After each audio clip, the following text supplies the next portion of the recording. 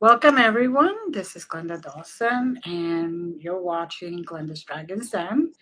LD couldn't make it today, but he will be here another week.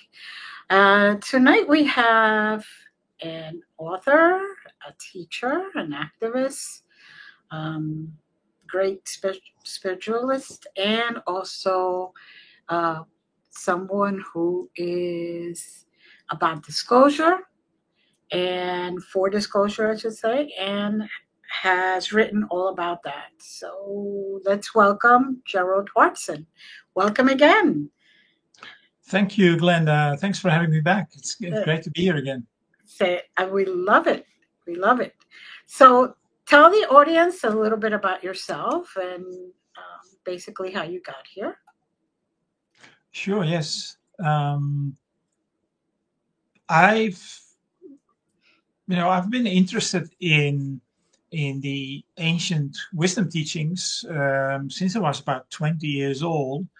Um, when I was backpacking back on my way back from India to Amsterdam, and an American friend who I'd met in Nepal recommended that I borrow a book of his that he bought in New Delhi and read it on my way back. It was called Jnani Yoga, the Yoga of Wisdom. Um, and it really explained to me. It is a book that was originally published in 1909, by the way. It's still in print, even to this day, 46 years later. This book that was published in 1909, I did some research on it later, and it turned out that the author, Yogi Ramacharaka, was in fact the pen name for a collaboration between William Walker Atkinson, a very well-known New Thought writer from the US, and an Indian teacher who had come to American shores in, I don't know, I believe 1901, and he stayed in the US for several years. And it is really the book Jnani Yoga, the Yoga of Wisdom, in his version, in their version. It's really about the evolution of consciousness, and it explained to me an experience I had had on in the night while I was asleep of December 1st to December 2nd in 1977. And it's on the one hand, it's an experience. It wasn't a vision, it wasn't a dream, but I woke up the next day with in the utter conviction and knowledge, assurance that everything is one. The separation that we experience between ourselves and the world, between ourselves and other people, between ourselves and other planets even, and everything else is just an illusion. And it's not something that we can grasp with our everyday brains, but it is a reality. And the reality is too big to be grasped by our brains. So when I read this, but after I'd had that experience, I was traveling with two friends from my village, and apparently they told me that I was silent for the whole day. I didn't even say them good morning on that day. And the next day they asked me, are you okay? Because you didn't say anything yesterday. You didn't say anything at all. No, I'm fine. There's nothing wrong with me. But I was still feeling this sensation. It was still reverberating in me. And I was, I was in a state of bliss for at least a couple of weeks, which I couldn't explain. And I couldn't put my experience into words. I tried to write about it in a long letter to friends back home, a letter that never arrived. So I lost. I felt it was a triumph that I managed to put that experience or my interpretation into words, but the letter never arrived. But when I was reading this book on my way back to Amsterdam in March 1978, it was really putting into perspective and like an explanation of the experience I'd had. And since that day, I've been um, on the trail of the ancient wisdom teachings, Madame Blavatsky, the works of Madame Blavatsky. I bought an interesting book called the Consciousness of the Atom by Alice Ann Bailey, whose work I later came to find was really an elaboration of the books written by Madame Blavatsky. Alice Ann Bailey worked. Her books were published between 1919 and 1949. And some were published after her death in 1949. Later on, I actually about 6 months after my return from India, I first heard about Benjamin Graham, who had just started his mission, and he had just been on his first trip abroad from the UK to give a talk about the emergence of the world teacher for the New Age. And from his information, I gathered that his mission was again an expansion on what was started by Madame Blavatsky and Alice Ann Bailey. And I became a volunteer in a network of volunteers supporting Benjamin Graham in his efforts to share his information across the world. And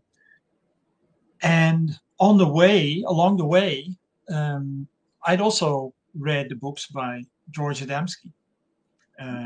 Flying Saucers Have Landed, published in 1953, and Inside the Spaceships, his two main books, although the first book was a collaboration, or not so much a collaboration, but a combination of a book written by the Anglo-Irish author Desmond Leslie, who put a lot of effort into compiling all kinds of accounts, historical accounts of UFO sightings and extraterrestrial contact throughout history, going all the way back to the Hindu scriptures up until the present day.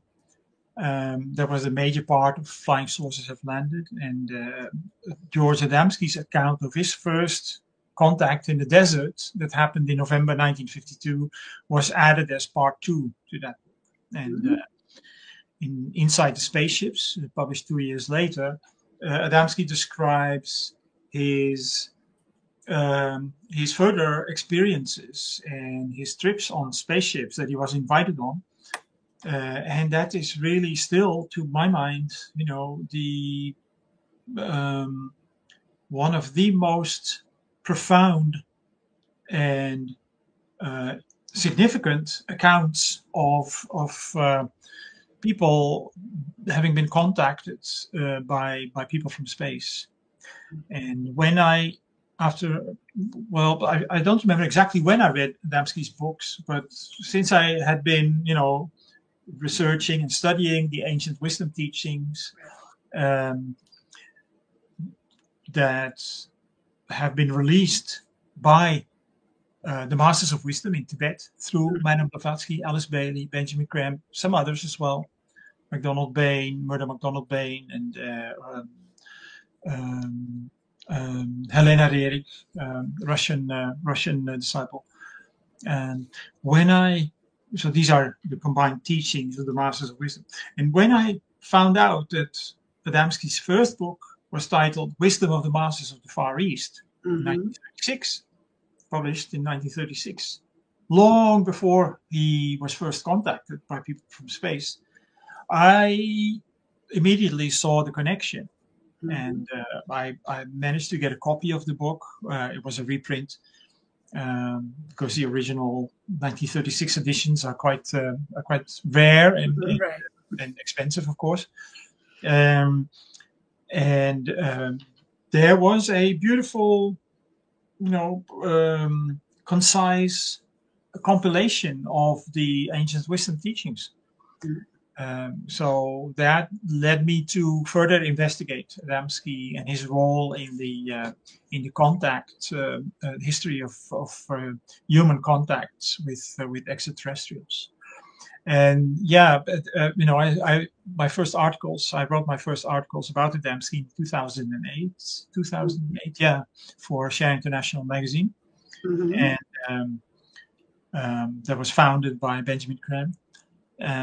And when I kept finding more information that I thought was important to share, I decided to write a book, or try to write a book and publish it myself. Right. I didn't know if I would manage, because I'd never written a book before. But I managed, and it was duly published. And I'm going to work on an expanded and revised edition this year, Mhm.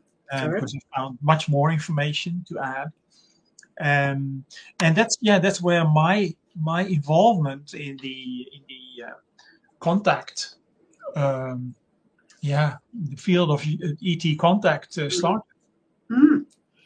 So, just for those that don't really know anything about it, or they may not even realize that they know anything about it, give us a little background, or a little bit about the ageless wisdom. Um, you know, I know about the golden rule and all that, but tell our audience, explain it a little bit. Sure. The ageless wisdom teaching is really the combined wisdom of the masters of wisdom, Hmm. um, presented in terms, in a form, for today's audience, for today's humanity. It has been around ever since humanity appeared on this Right. planet, because that's also when the first when the first masters were here. Even though they had not come out of Earth humanity, they were here, sent from other planets to oversee humanity's evolution. Um, but gradually, through the evolution of consciousness, Hmm. um, humanity, or the more advanced members of humanity, um, entered the ranks of the spiritual hierarchy and Right. became masters of wisdom. Um, and they took over the positions in the hierarchy. So nowadays we have a spiritual hierarchy of masters who have come out of Earth humanity, who are been ordinary humans, um, and through the evolution of consciousness along the path of return, um, have gone beyond the strictly human state. Hmm. And in order to help and inspire the rest of humanity, because we're not all traveling the path of return at the same pace, Right. we haven't all started at the same time. It's a process that takes many, many, many incarnations. Hmm. Um, uh, the masters are always there to inspire us from behind the scenes. All from They used to be out in the open, and even at one not one point, but during one extensive time in human history, during the days of Atlantis, which Hmm. lasted for many, many millions of years. They were the rulers of humanity as the Right. philosopher kings, and that there are many authors, people nowadays um, who contend that humanity had access to far more advanced technology than we have today. Hmm. And I as a based on the literature that I've studied, I know that that is a fact. But that was not technology that was developed by humanity, but rather gifted to humanity by the philosopher kings of the time, the masters of wisdom Right. at that time. When the main body of Atlantis was destroyed, the masters gradually retreated into the remote mountain and desert areas of the world, Hmm. um, because that is when humanity chose to experiment with the materialist side of creation and how to say that, deviate from the royal path back to the source. And and that touches upon the crises that we see in the world now. Humanity finds itself on the battlefield between the forces of materiality and the forces of light.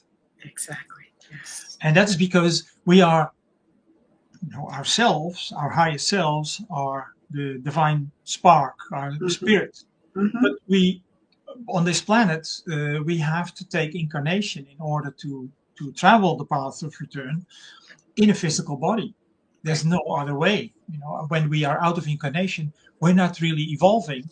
Then we are in a state of nirvana or something like that, paradisial state of being, but not evolving. So in order to evolve, we need to take incarnation. But spirit and matter, they are not in balance for the most part. When you've evolved beyond the strictly human state, like the Masters of Wisdom, they are strictly their higher selves, their spiritual beings, and they can take any form that we recognize at will. They don't need to be born. They can be born if they so choose to, but they don't have to be born in the usual fashion.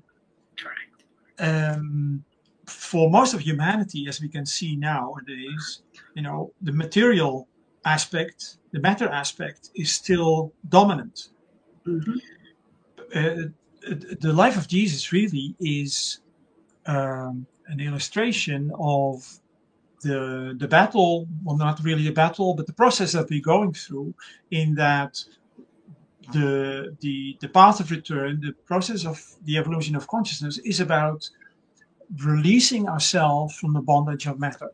Yes. And we see that illustrated in Jesus's resurrection after the crucifixion. So at the crucifixion, he gives up the material aspect of himself, of his incarnation, and then 40 days later, I believe, he's resurrected, and that is the victory of the spirit over matter.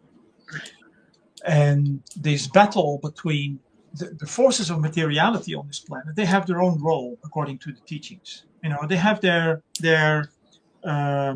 legitimate role to play on this planet, because our planet is at this stage in its evolution, and it has this particular purpose in the solar system.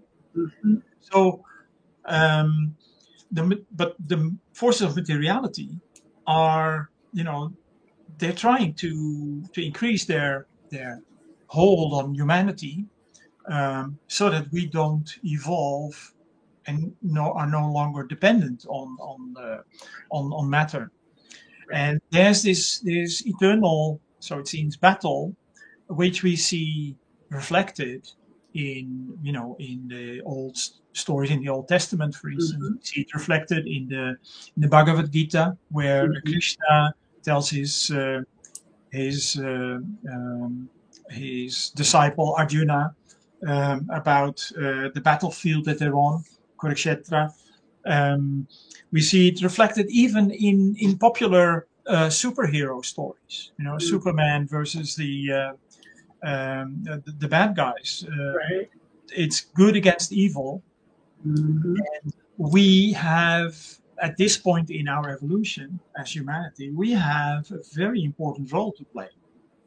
We can see it around us. If we don't adhere to divine laws, like the law of love, which we see expressed in the Golden Rule: treat others the way you yourself want to be treated. Exactly. We see it even expressed in Article 25 of the Universal Declaration of Human Rights, that guarantees every man, woman, and child on this planet just by by virtue of being born in the human kingdom. Um, Adequate food, shelter, healthcare, and education. Mm-hmm. Um, so if we let go of that basic law and don't follow that law, we end up in a critical conflict situation that we find ourselves in now. Mm-hmm. 40, 50 years ago, we were in a different position, and we were really on the verge of taking, the right, the the straight and narrow path Right. to implementing that law, when there were proposals, by former politicians and economists, etc., who had come to a consensus in the Grant Commission report that Mm-hmm. was published in 1980, that called for international cooperation to avoid further conflict, to make sure that what was then known as the Third World would get its fair share of the world's produce, Mm-hmm. and would be lifted up with a massive transfer of money, technology, know-how, etc., Right. and more um, more just economic agreements, to be lifted up to the same level of living standards as what was then called the First World, the industrialized nations. Mm-hmm. But through elections and election results at the time, 1979, 1980, humanity was promised. Well, humanity, or some countries, especially the United States and the United Kingdom, were promised individual freedom will solve all our problems. The market is the best form of democracy, because people will vote with their wallets or with their feet, and that will solve any problems that we may have. Of course, what we've seen is that has led to the commercialization of every basic human need that we can think of, with devastating effects on Western society. It's Mm-hmm. coming to a culmination. If you had asked me 10 or 15 years ago, how bad do you think the situation is going to get, I would not have thought that we would get to the situation where we are now. Yes. With wars and rumors of war, Mm-hmm. which is a much quoted sentence from the Gospel of Matthew. Mm-hmm. I'm not a very biblical person, but I've just started writing a few articles for a Dutch magazine, Right. in which I quote from this part of the New Testament. But these are the days of where we hear of wars and rumors Mm-hmm. of wars, where high officials in the military in Europe and politicians are telling us to be prepared for war. I mean, who would have thought that? Never. It's and that is where this whole false notion of freedom that was promised to people in the late 1970s, Mm-hmm. 1980s, in the large segments of the electorate fell for that, has led us. It's freedom for people who have enough, for people who have the purchasing power, the economic power to influence political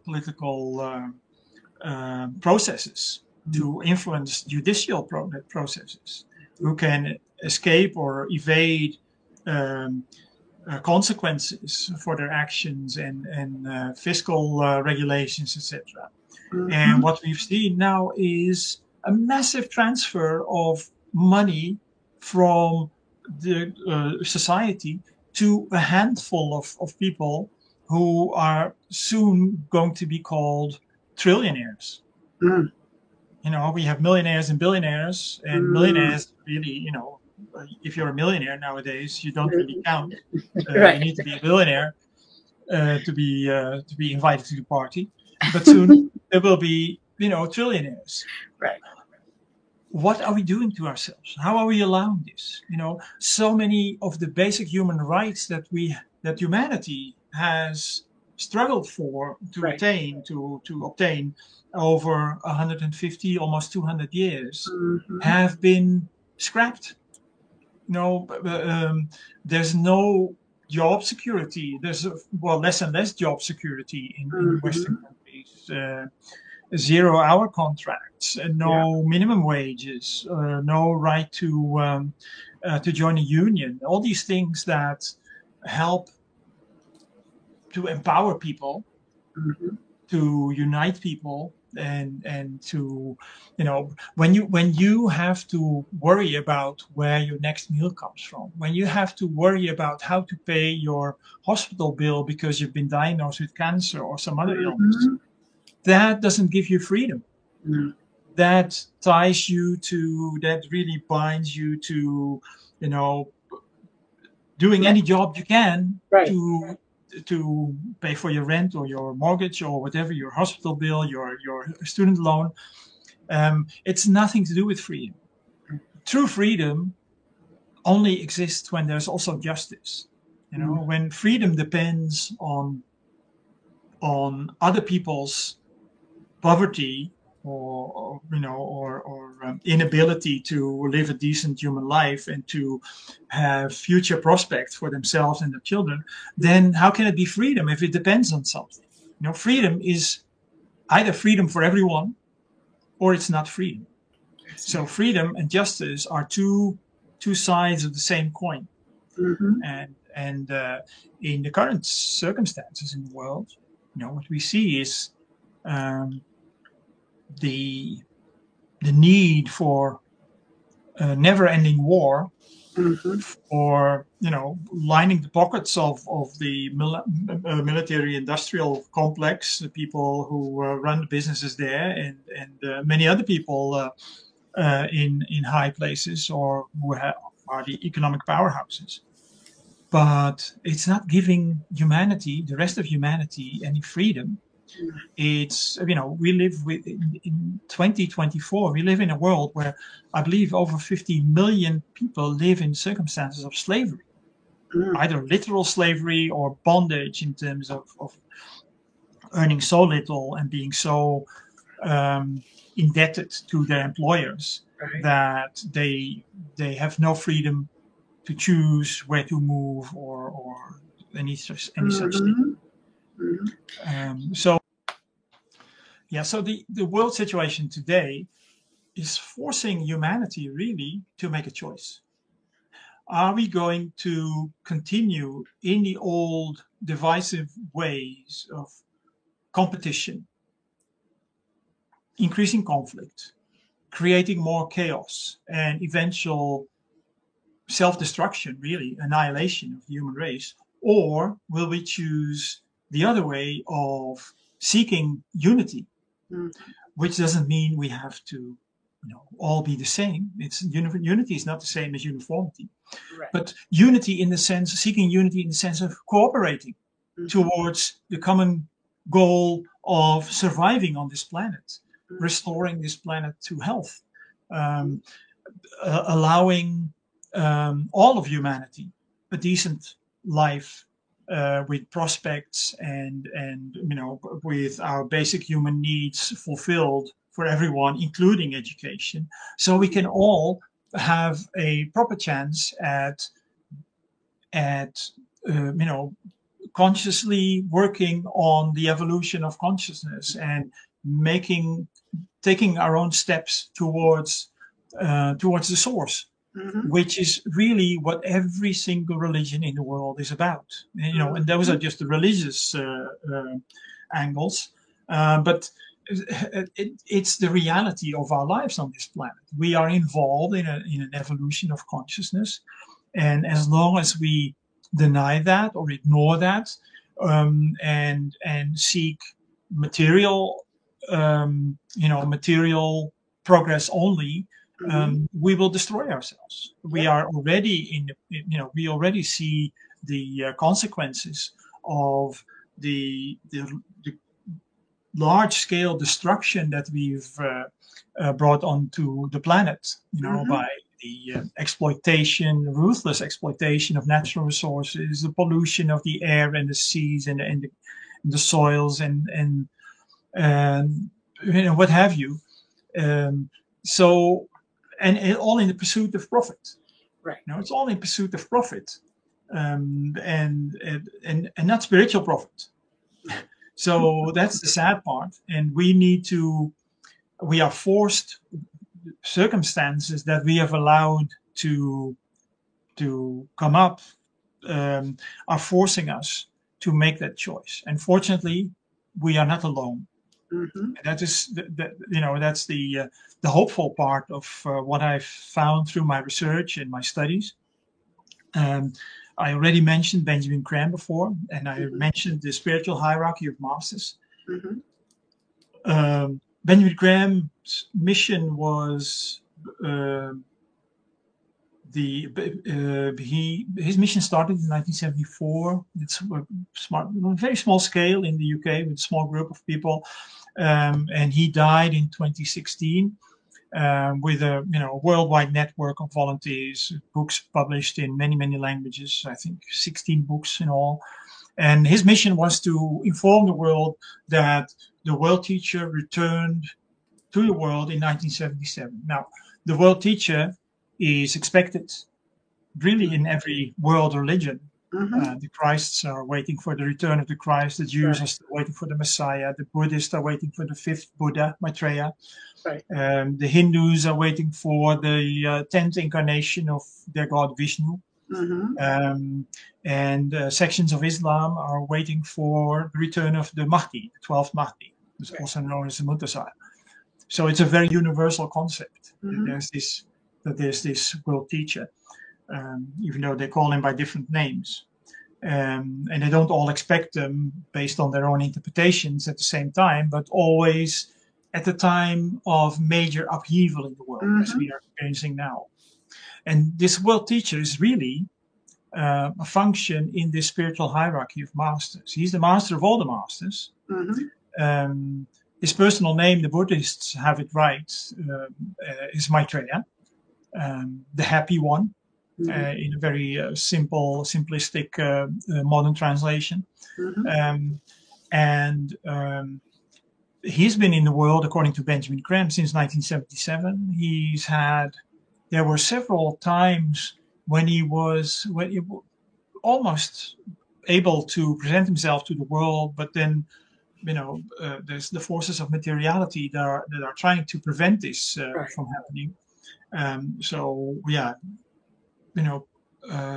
There would be a crisis by which humanity's attention would not be fully on the emergence of the world teacher if we had gone through with it at that time. So he decided to wait, and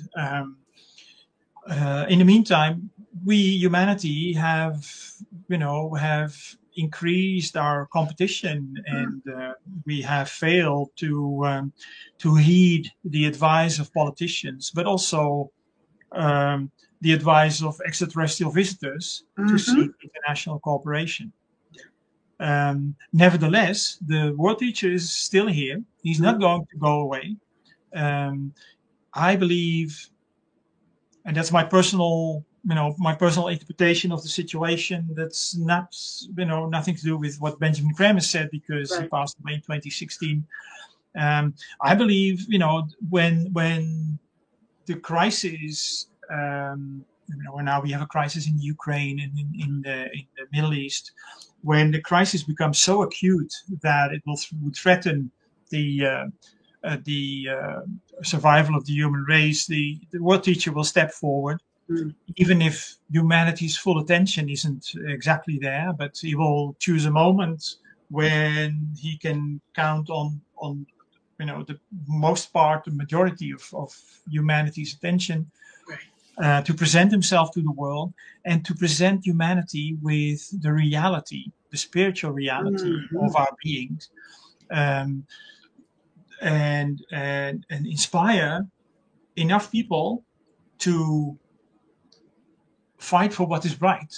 Not to take up arms, but to fight in terms of voicing our determination to heal the world, to bring humanity together, to strive for unity, and unity in diversity, Right. respect differences, and still, refrain from taking up arms if you disagree with someone.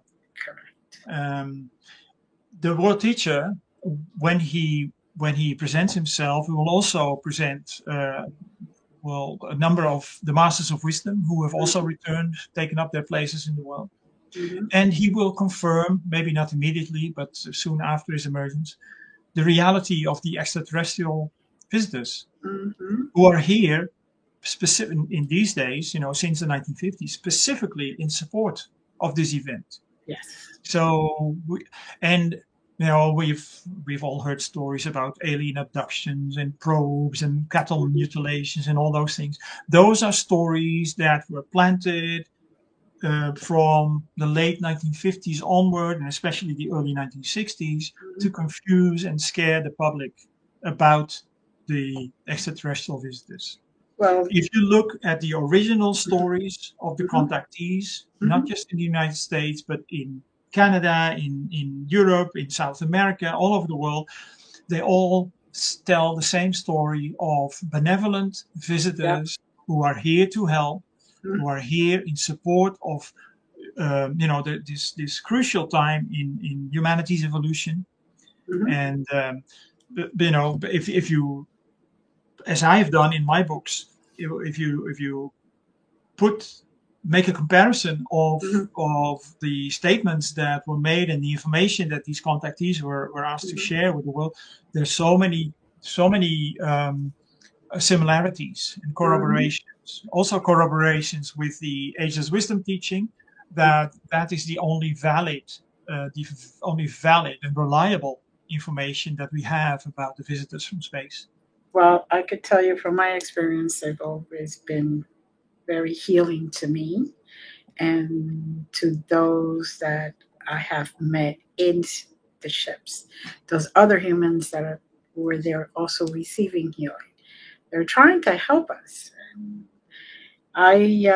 as a matter of fact, I just did, which I usually don't do, but I did predictions for this year because I was asked to. And basically, what you're saying, this is a moment where we really needed to start going within, joining ourselves, uniting into the oneness of consciousness instead of separating ourselves, or continue that illusion and continue letting the negative get more power, more get more food, basically. Okay, and if not, basically, we're going to end up like one of those planets that we're visiting now, like Mars, completely isolated and done, dead. But so it's kind of nice to hear it that my predictions were basically in the same line as what you've been. It's kind of like a confirmation without needing a confirmation. So, That's great. Yeah, I don't usually like to do that, but I did this year, and all I kept saying is like, oh dear Lord, just bring, let the good masses start to show up.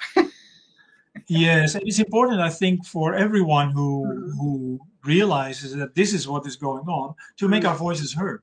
To show the people around us that they are not alone. People who may feel this way but are, reluctant to speak out. Because we need to show, to start with, politicians that we need conflict resolution, not conflict escalation. Right. We need safety from destruction.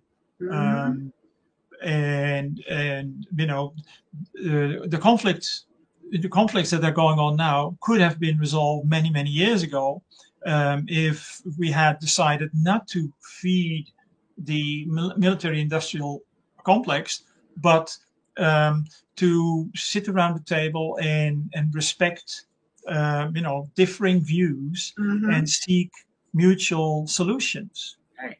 Even if it takes years, it doesn't matter because it will help us see other points of view eventually. Correct. And it will help the opposite party as well. And that's the only way we can go forward on this planet, unless we are really hell bent on destroying ourselves. And then there goes the whole planet, which is built for an opportunity for the soul to really go through this, to evolve and grow. And according to the teachings, our planet is really, every planet has its own purpose, has its own path of return, Right. and its own role in whatever solar system it forms part of. But our planet is unique in that it allows the divine spark, which every human soul is a spark of the divine, to take incarnation at this level of physicality. And that's unique, and that also causes apparently the pain, the suffering that we as a whole, humanity as a whole, have been going through in the course of our evolution. Right. But it will allow us to contribute something again that is unique to this solar system. And we, of course, obviously, we have no idea what that might be. And we need not concern ourselves with it. What we need to concern ourselves with is the fact that we are one human family. Exactly. And there's no way around that. You cannot say, well, I don't want to have anything to do with your part of humanity. You can go to the moon or somewhere else or to hell. Right. It doesn't work that way. Right. Exactly. It's I'm one of those that believe all paths lead to the same way. We came from love and we go back to love. And what we do in between is what gets us there. What gets us back to home. Or what gets us lost. Or gets us lost. Yeah. But true, yes, yeah. We came from love, and the only way back to the source is through love. Exactly. So, now tell us about your books. Yes, I think the last time I was on your show, I had just published George Adamski, or the Adamski book of disclosure of UFO UAP disclosure, the Adamski book of UFO UAP disclosure, in which I correlate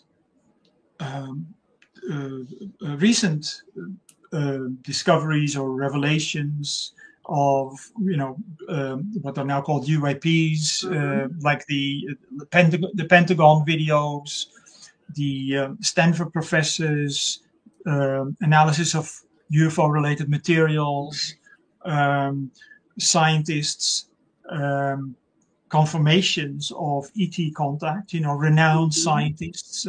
Most recently, I think it was in 2020 or 2021, when an Israeli professor and former head of Israel's space program confirmed the reality of contact with ET visitors.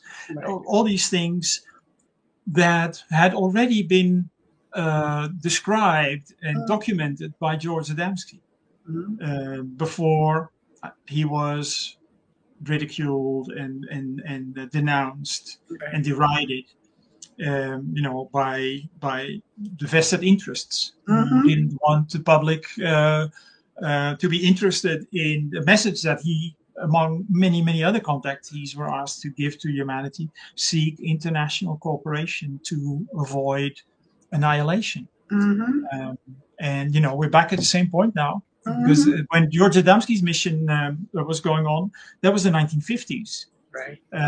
We were in the middle of the Cold War, with the immediate threat of nuclear attacks from the Soviet Union or from the United States.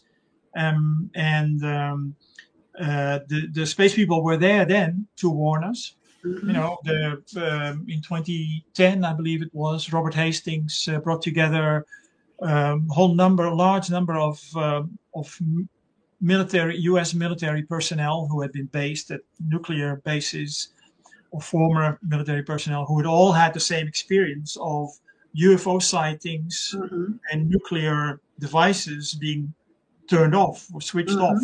Right.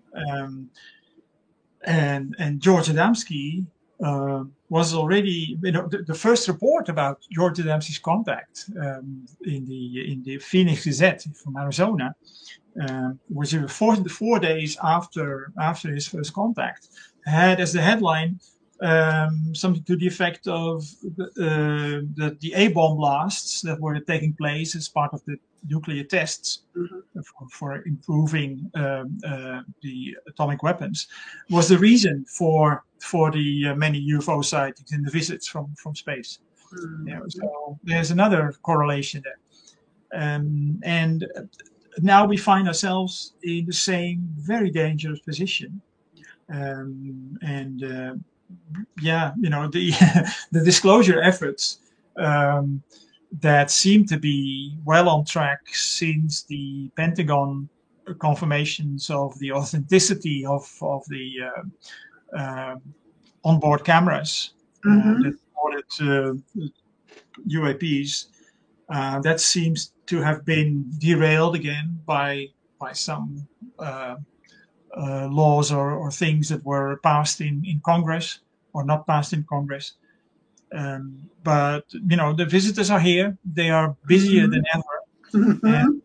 they're not. They're also not going away because they're here in support of that momentous event where Right. humanity will be reintroduced to the reality of its spiritual nature, which Mm-hmm. we have lost sight of. But it's or we seem to have lost sight of that in a large, because so many of us are completely absorbed by the need for making money in order to survive.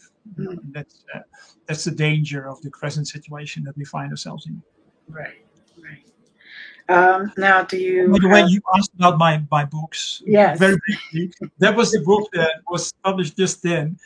Since then, I haven't really published another book. I did reprint. I published a reprint of a small book of poetry that was compiled by George Adamski in 1937. Mm-hmm. Um, Metaphysical poetry.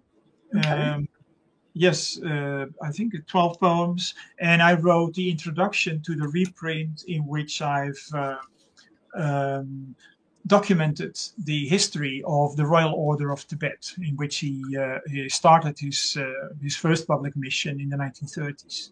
And it's the first Okay. time, a fairly complete history of that part of his life has been documented. Very good. So people can find that in Amazon. Yes, yes, it's called Petals of Life. Right. Okay. So Yeah. I'll put up your author's I, page there, and then they can look it up. And then you also have other publications that. yes, and they're all listed on that author page on Amazon and also on my website, which I Right. have here. Yes. Okay. Yeah. So. All right. Perfect. Do you have any plans, immediate plans for other books? Or? Not immediately. I mentioned that I'm going to work on a revised and expanded edition of my first book, George Right. Adamski, A Herald for the Space Brothers. The first edition is out of print now. Excuse me. But for the moment, I'm working on a series of articles for a Dutch magazine, and I'll probably start working on the new edition of my Adamski book in the second half of this year. Okay. Looking forward I'll to get it. in touch when Yes, it's please. going. Yeah, sure. Please. Yes, I'll Now, send you a copy. we're almost coming to the end of the show. Is there anything else that you want to share with our audience? Well, yeah, I think it's important, because we discussed the very difficult situation that we find ourselves in today in the world, and it's there are days even with the background, my background as a student of the Asia's wisdom teaching, and knowing that's a big word, I think, but having an inkling of the things that are going on behind the scenes, Right. with the help that is available to us, even though it's not visible to any of us at the moment. But I think it's so important to realize that it's bigger than the people who are hell bent on war and making profits of wars. Mhm. And there's forces of materiality and forces of light. The forces of light are on our side, Mhm. and we need to be on the side of the forces of light and make that clear and speak out in what we believe will help us survive and flourish into the future, into a brilliant future that is ours if we Mhm. only make that crucial choice Right. for international cooperation versus further competition and conflict. Mhm. Well, perfect. Perfectly said. Just wanted to say thank you, Gerald. It's always a pleasure to talk to you, and Pleasure is mine. Thank you. all your wisdom. And I just want to say thank you to our audience. And please hold for a second, Gerald. And as always, I send you blessings and I send you love. Bye.